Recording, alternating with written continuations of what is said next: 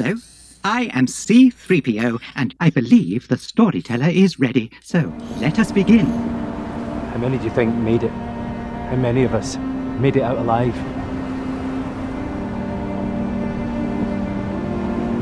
Not enough. What if it's just us? What if we're the only ones? Somebody's got to tell people what's happening down there. This week, the story is about Cassian's return to fugitivity. With the penultimate episode of season 1, there's some table setting underway ahead of the finale, but all of our main storylines are visited. Folks are starting to get emotional, a little bit on edge. Luthen features pretty heavily in one of the more Star Wars-y sequences of the series so far. Ross, is the prison arc of Andor a really tough act to follow? Hell yes, absolutely. The last episode was one of the most thematically impactful episodes of Star Wars TV ever. I think it was truly a phenomenal episode. And the way that the show is going, it goes in waves. It peaks and then it troughs and crests and whatnot. Yeah. And so we're in the kind of that build phase, and so it is also expected that it's going to have kind of these crash down points, and because then it allows it to build back up again. But I haven't necessarily felt the highs as much as everybody else, but I did feel it on the last episode, No Way Out. I think No Way Out, One Way Out. That was just a masterclass. And so this one going so far down in plot and actual things happening, it was a little kind of underwhelming, but at the same time, it's a really good domino setup. I will not argue that. I think they're setting the table quite well. It's looking like it's going to be potentially a nice feast. I didn't think that it was even among the episodes that I liked the least, because we know I've been kind of a tough critic on this show. I thought it was okay, and maybe I'm still kind of riding some of my enthusiasm for part 3 of the prison arc. And I understand that obviously, like, we need to set some things up. It's just an interesting choice in a show that theoretically should build to a crescendo, and I think will, because that's how its individual arcs have been structured. It's an interesting choice for it to dip so low in energy and plot here. Now, again, I don't think it was like a bad episode. Maybe I'm just still psyched about some of the characters. I feel like I've taken the long road towards getting to know them. But it was an interesting choice to slow things down to this level. Yeah, it goes again to what I felt around the first couple episodes, in that I think a couple of weeks back you felt like we could have cut out 6 or 7 episodes. Well, not that many, but like 4 or 5 episodes. Yeah. Whereas I felt like we could cut out 2. I now feel like we were maybe creeping to the point where it could have been a 9-episode season. Right. Not that this episode wasn't necessary. It just maybe could have been a little shorter and then merged with the next episode. Whereas I would, even if it was an 80-minute finale, I'd be okay with that. I mean, maybe it's not possible because maybe it's already a 65-minute finale and they just couldn't find a way to make it work. And there is also a certain element of, it is a slow-paced show overall, so you don't want to completely discount that by having just like a constant build, because that would then kind of change the approach that they at least are going for or went for in the first season. And so I can kind of respect that. It's just, once again, it goes back to the same feeling I had where I think the delivery is poor. I feel this episode maybe needed to come out with the other episode if you're going to make them 2 episodes. Right. They do that. TV's done that tons of times, where they do a 2-part finale, which makes no sense, but aired them back to back on the same night, i.e., why wasn't it just a 1-part finale if that was the way you were going to deliver it to us? Right. And then I kind of view the same thing here. Same with the first 3 episodes. You needed to give them all to us, and I kind of feel the same at the end. I mean, if like Lost does a 2-part season finale, for example, like in the case of network TV, it's just a programming decision, so they need to block out 2 hours of programming. And so, but yeah, I mean, Star Wars historically, and it was the case with the start of this season, has aired a couple episodes at a time to kick things off. Why not to wrap things up as well? So this one starts off with Cassian, and what's the other fella's name? Melshi. So Cassian and Melshi are kind of washing up. We had mentioned in our last podcast that we don't really know, apart from Cassian and Melshi, who among the members of that prison break in fact made it. And presumably it's more than just the two of them, although they themselves wonder that in this episode. Like, well, hang on, what if it is only us? And if it is, isn't it incumbent on us to do something with our new freedom? And so that comes back to Cassian being this duty-bound person. He commits to the cause because, as he sees it, if he doesn't, he can't fault the rebellion for its inevitable failure. And so in that sense, it really felt like we were kicking off something exciting there. At that point, Cassian and Melshi separate, we know not for the last time, but they divide to go on their own separate versions of essentially the same mission. Yeah, and I think this is going to be a nice example of probably the alliance part of the Rebel Alliance being formed, whereas Melshi probably goes off and joins the rebellion, and Cassian will join the rebellion through the season finale, which is almost guaranteed that will be his entry point, kind of the kickoff to his official Rebel career. Yeah. Whereas Melshi's probably going to end up either as one of Saw's partisans and defects over to the more reasonable side, or maybe he will find his way.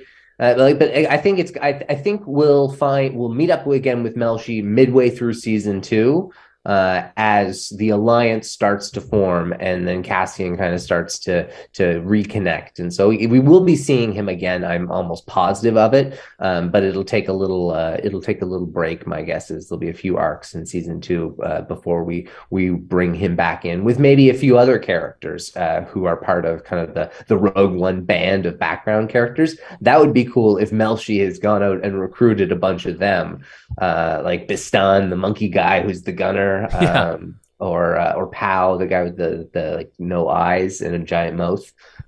So like, yeah, I think that would be pretty cool. And with that said, I just described a bunch of downtrodden aliens, and that's why this episode was a home run for feeling like Star Wars. Despite me not being thrilled with the pacing, I think it was easily the most atmospherically Star Wars the entire series has been. Yes. Not even close. Right. It was the most.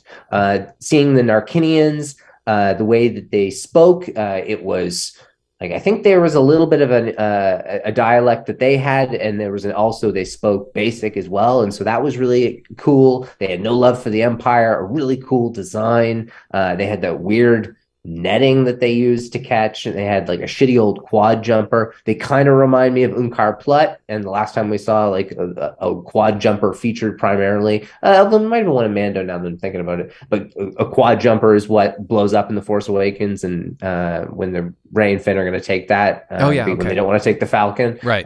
What about that quad jumper? And it's just like, it blows up, we'll take the garbage, and then but it felt just back into Star Wars, and you have these two guys who are running away from a prison to kind of join the rebellion, and they're coming across these aliens, and then we bounce back into a spaceship battle using, I think, Ralph McQuarrie concept art. I can't remember. It is old concept art. So the Cantwell class, I forget what they're called.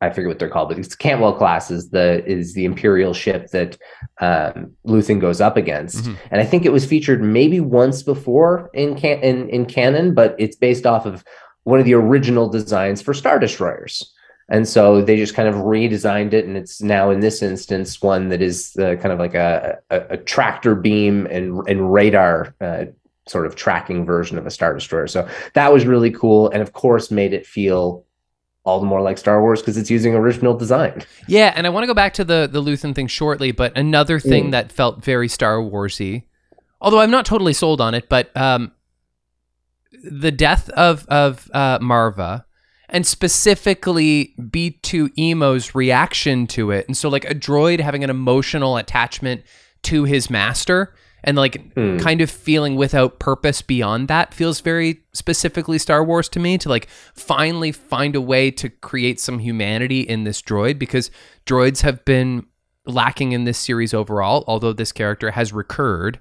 It was an interesting choice for them to kill Marva off screen? Do we know exactly why she died, or was it just like a stress heart attack or something? I think this might be it might be our second occurrence of or no, I guess Klieg Lars dies off screen, and I think it's assumed. Oh no, he succumbs to his attacks from the Tuskens. So I guess that wouldn't technically be old age. But I was basically going to say, like, this is, I think, just the second instance of just time getting somebody. I mean, we have Yoda, obviously, but I don't think. But Star Wars, almost everybody has a dramatic death, and this is just kind of one where she probably passed away in her sleep, by the sounds of it, or maybe had a heart attack. But it doesn't really matter. It's meant to be that she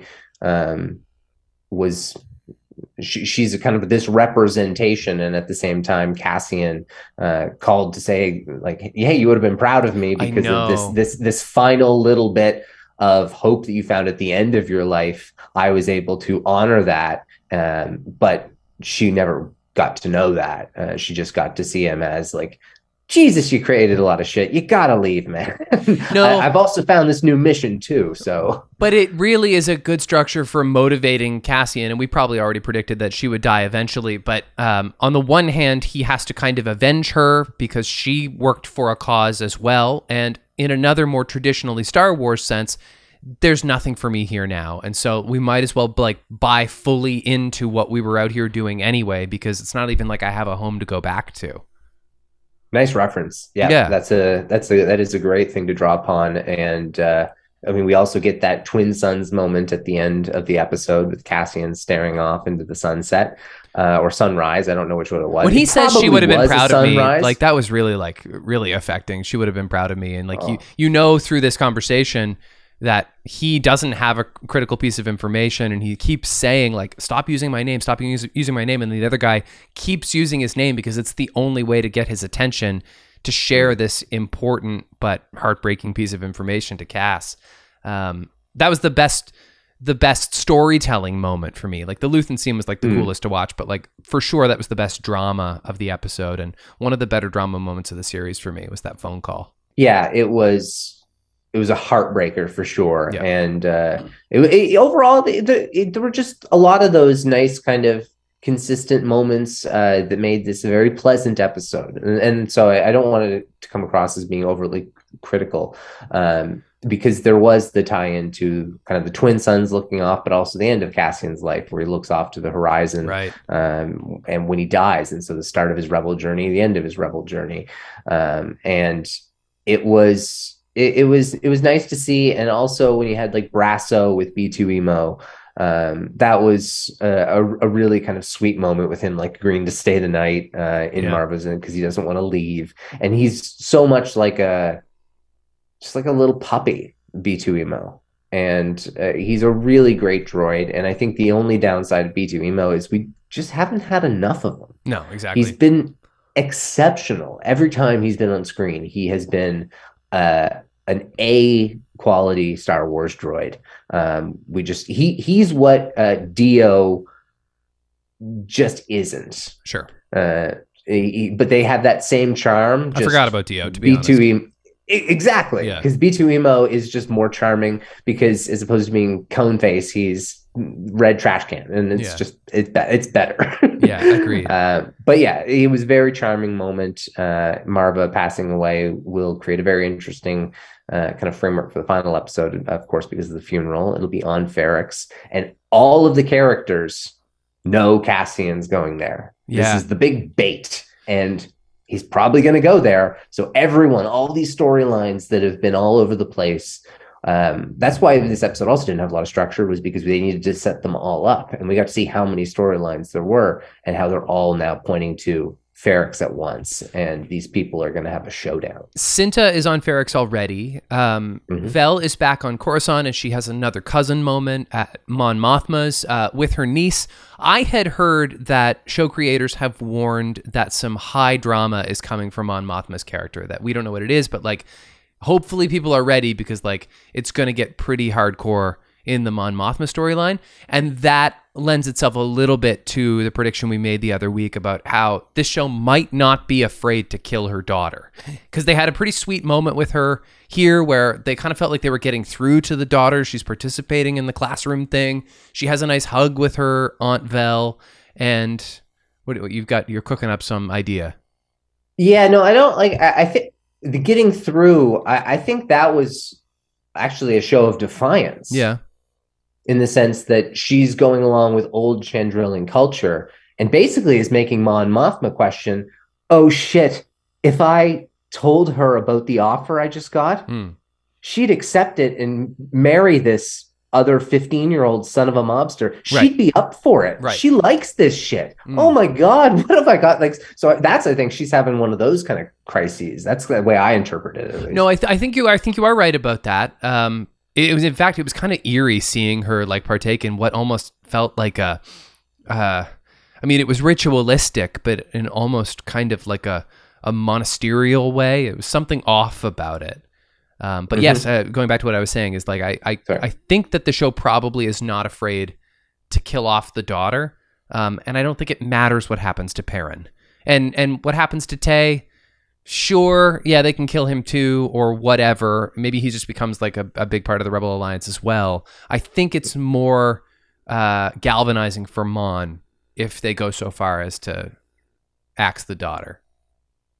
Yeah, I think I don't think that's where they're going to go. But if they did, it would be such a gut punch. But when we said that they're going to go for some serious high drama, maybe that's kind of what they're doing. The show has made some swerves. Yeah. And I'm not quite sure who it would be. Would that be something that Luthen would do to try and like pull a string? Like, Mon Mothma, she's not fully committed. Maybe I need to go and do this sort of ridiculous act. And maybe Vel finds out and that creates a whole other plot line or something where Luthen is shifted sides in the audience's mindset because he's going after somebody who's seemingly innocent, but to a guy like Luthen wouldn't be so much because he doesn't seem to have really boundaries on things like that. So killing a child, he might be up for that if it meant that Mon Mothma became more invested in the cause and willing to go the extra mile. And so if someone's killing her, that's who I'm betting it on. It's probably going to be an inside job as opposed to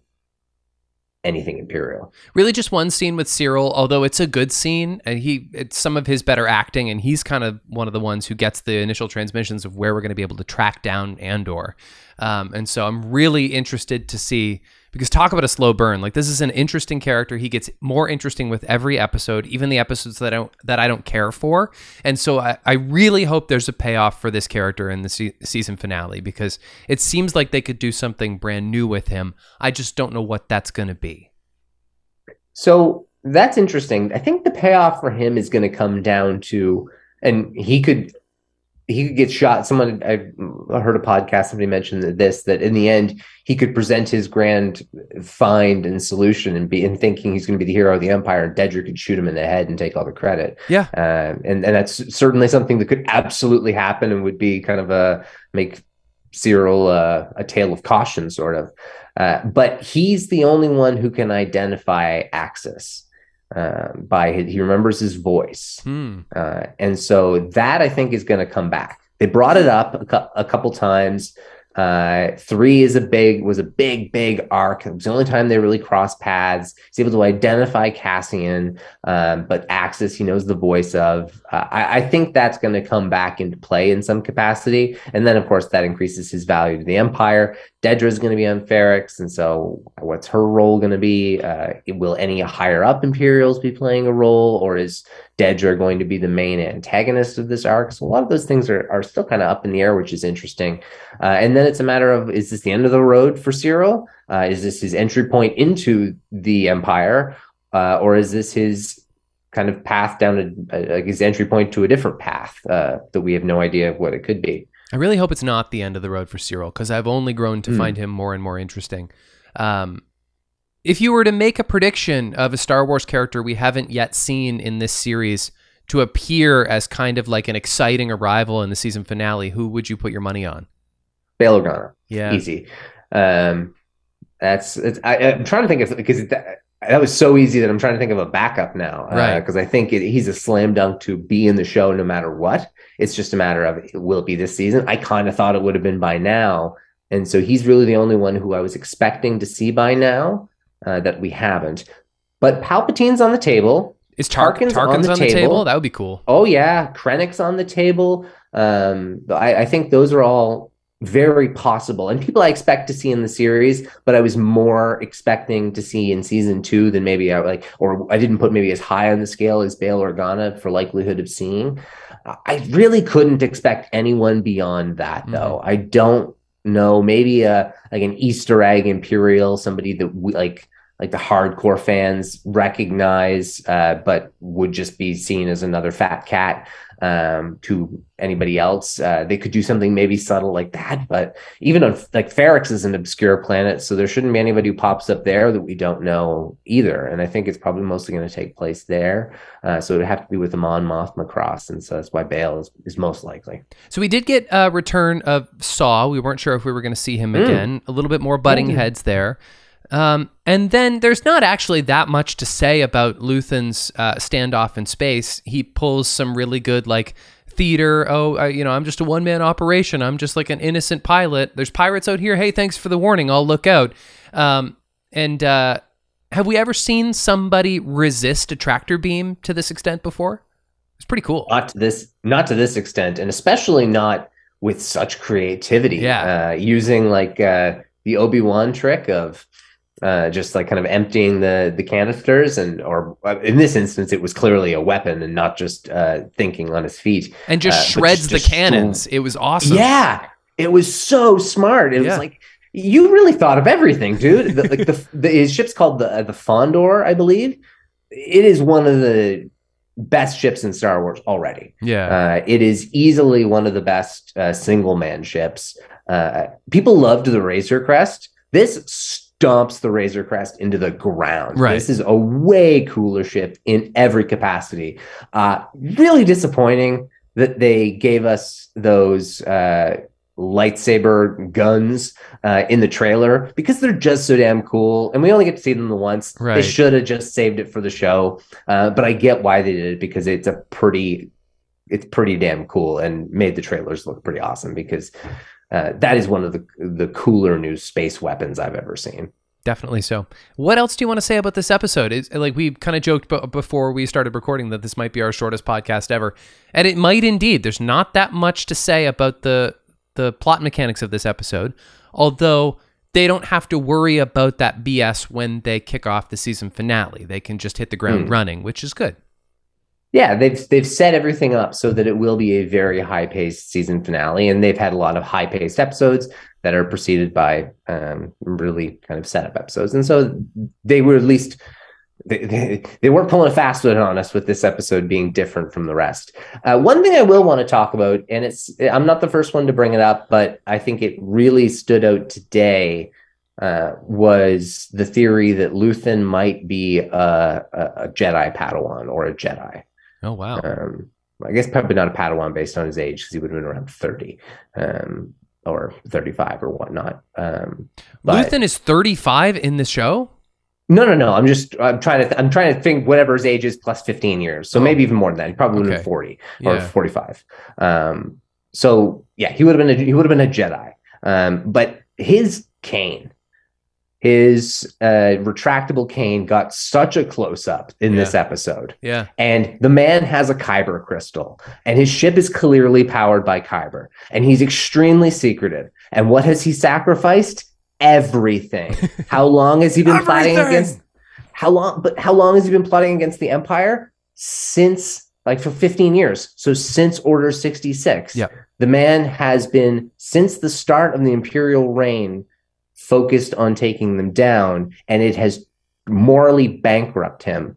If he started out as a Jedi, the highest of morality in or what is supposed to be the highest of morality, and he has lost everything. He just becomes, he forgoes everything to do with the Force, but just becomes this corrupt kind of vessel. Or even if he was an outcasted Padawan who left the Jedi Order, or pieced out or failed out before Order 66, but still felt like he lost everything because of being hunted. But there's more to tell there. Yep. The man had that kyber crystal for a reason. And when they gave that, like, I thought it was a silly theory until they did the close up on that cane, and it's being retractable enough that it's the exact same size as the lightsaber hilt. It just seemed too on the nose. And it also gave us the lightsaber guns in this episode on his ship. It just felt like they were laying the right level of hints after being really subtle about it. It seems to be a little bit more possible, and I'm not against. I'd be here for it. That would be interesting. I'm not against it either, except to say that this show has seemed through 11 episodes to be very decidedly Force absent on purpose. And I think that's the thing that a lot of people are celebrating about the show. Obviously, it's probably contributing to my finding it a little bit off Star Wars. But I would wonder what the audience would receive if they decided to pull out of their back pocket the magic trick of, oh, by the way, he was a Jedi all along. I wonder if that would be met with some resistance for folks who are hoping that Star Wars doesn't always have to use that. Of course it would be. Yeah. And I don't give a shit. No, sure. Fair enough. Fair enough. But of course it would be. People would have a problem with Star Wars being Star Wars. That's the problem that I don't understand. Yeah. Like, there are a lot of other dour shows out there. And also, I think this actually hammers home the dour point more by making his fall from grace even further. It's even more impactful. And overall, I'm actually getting kind of on board with the idea of linking it there. And something that people generally go to is, Tony Gilroy wasn't a Star Wars fan, and Tony Gilroy is like got a clear vision for all these things. And it just doesn't feel like Tony Gilroy. That's everybody's defense on the internet. Yes, Tony Gilroy has a clear vision on what he likes in Star Wars, but he also he's responsible for what we got in Rogue One, which means he's responsible for the Vader March. Which means he also kept Chirrut in the movie to the fullest extent. And also the fact that the Force is mentioned constantly throughout that film. Yeah. At one point, Jyn Erso's mom was a Force user. They cut that purely because they didn't want people to then think that Rey was a descendant of the Ersos, though. And so that, I don't think, was a Tony Gilroy cut. I think that was fans are annoying and it doesn't add enough value. Yeah. Let's just cut that. And I agree. I think that actually makes a ton of sense. But overall, I think people have now convinced themselves more than is accurate that Tony Gilroy hates Star Wars, hates the and Force, would never put a Force user in there because it would be like antithetical to his new space world. Whereas we saw in this episode, more so than ever, that's not the case. I was actually thinking about the Force as it's known more broadly within the greater galaxy just the other day, because I don't really have a good sense of like whether or not the Force is a thing that's understood or discussed outside of, say, the Jedi Order. But I'm thinking in particular of like that final regroup before the Red Leader mission in A New Hope, when they wish all of them, may the Force be with you. Is that just an expression that's the parlance of the Jedi? Or the galaxy, rather, because, like, on the other hand, Luke has never heard of the Force. He needs Ben Kenobi to explain it to him from the ground up. Yeah, that's a fantastic question, and the only reason I know the answer to this is because of the extensive other, like the novels, for example, do a really good job of building out this the galaxy's understanding of things, because it's too expository to describe that in like television or in a movie. You need to be able to write a paragraph about this little rant about the galaxy views, blah, blah, blah, blah, blah. And so that makes a lot of sense. Overall, the Force, that would be like saying, may God have mercy on your souls, and Godspeed. Good luck. They even say Godspeed Rebels in The Last Jedi. Right. But it would be more... may the odds ever be in your favor. Yeah, it's more of a spiritual... connection that people view just as the overall, well, kind of religion. It's the substitute for religion in the Star Wars galaxy. And it's viewed in many different ways, the same way religion is. So it's not called the Force by everyone in the galaxy. It's sometimes, there are so many names for it. It's called Ashla. It's called If you're a Chiss and you use the Force, generally you will age out of using the Force by the time you're a preteen. And only women have the Force, so young girls, and they use them as navigators, and they call them Skywalkers. So that's kind of an interesting little tidbit. I'm blanking on the probably dozen other canonical names for the Force. I think there's like the Way and other things like, well, actually, probably not the Way. That's pretty too. This is the Way, but there's other ones like that that just are different cultures' view on the Force, and they would believe different things in the same way that Luke Skywalker becomes a different biblical verse like he's Jesus, but if Jesus was believed in by a different race and Jesus did different things by them, or so I guess God would be the better example, and how God's a pretty consistent term across the board, but God didn't do everything in 7 days for every single religion. Right. And it's so just the Force would myth kind of be varies that culturally. Way. I see. Yeah. And the Jedi are just the random ones that have been able to, I guess, be angels on earth, sort of. And that's why people don't even believe in them in a lot of cases, because there's only a couple, like, I think 10,000 was the number that was around in the galaxy at this point. And if there's trillions of people in the galaxy, it's such a small percentage. And if they're also only working on core Republic worlds, then maybe 30% of the galaxy believes in that they exist. Another 30% thinks there's a chance they could exist. And then there's another 40% that has never even heard the term Jedi. Right. Maybe. Right. That's what I figured. Okay, that's a very good answer. Why is this episode called The Daughter of Ferrix? Who's the daughter of Ferrix? Marva. Okay. So it was very briefly mentioned in one of the episodes previous. I don't remember which episode. It was the last time I think we saw Brasso just chatting with Bix. And they mentioned that Marva was one of the daughters of Ferrix. So I think that is probably like a Knights of Columbus sort of thing. Okay. Or like the Freemasons. And it's just for Ferrix, and it's to show that she is a staple of the community. I think that's all it's trying to illustrate, and that this is a big deal. Yeah. This is a big deal to them, and that Ferrix is a community. It's done a really good job of building the sense of community, maybe more so than anything Star Wars has ever done in terms of town like Mos Eisley is like just this little, almost like a street or a small district, and then it's this kind of scattered region. And then same with like Mos Espa, it's very broad and sprawling, and Coruscant is these big districts, whereas this is just a small little community. We don't have a ton of that in Star Wars. No, and especially lately, where they just seem willing to create a new planet at every turn, just so they can put a scene there. And so it's nice for them to get a little bit micro with the detailing of a new planet, so that it feels a little bit more lived in. Anything else you want to say about this episode before we leave it for the week? I don't think so. The Mon Mothma stuff was short, but I'm interested to see it set up pretty well for next time. It was good. It was cool to see Cassian break into his old hotel room and get his money back. That was kind of funny.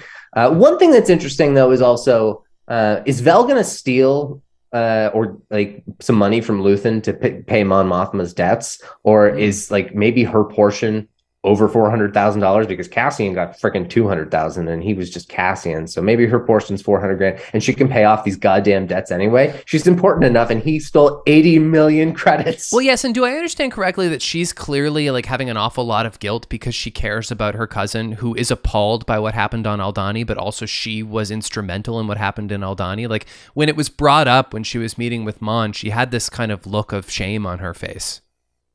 I think she just has I think she's ashamed to be working with Luthen at this point. I think she's more so just realizing, no, this is Mon's doing it right.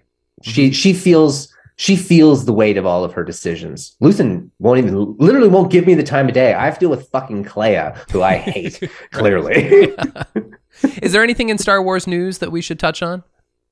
I don't think so. We had a lot of things to talk about last time, just in terms of all of the announcements and projects that were cycling in and out. So I think everything is just gearing up for a big old finale. We didn't talk about the Saturn Awards, which Star Wars cleaned up at, which is kind of cool. That was a little while ago, but just give them a shout out there. Nice to still win an award or two. And then there was also a short called Grogu and the Dust Bunnies. Oh yeah, I want to see that. Yeah, Studio Ghibli. I think it's pretty short, and so there's that is Studio Ghibli's got, or Ghibli. I don't really know the pronunciation. Ghibli usually. A lot of huge fan base, and so a lot of people, big crossover fans, and we're just excited to see this. And it was announced like the day before it came out, so that's kind of a cool thing. It'll be, apparently it's very zen. That's the way it's described. They have beautiful art. They made like Spirited Away and Princess Mononoke, and yeah, they're kind of the highest level of, I think you can say, anime, although I know it's very particular, like what the different brands of that kind of animation are. So I don't want to get it wrong, but it's quite a respected studio. We want you to join us for the finale of Andor. We're going to talk about that next week on the podcast. In the meantime, if you have predictions or thoughts, email recorder66podcast@gmail.com or tweet @recorder66. Rate and review on your preferred podcast app, or if you're with us on YouTube, be sure to like and subscribe. And until we are together again, may the Force be with you.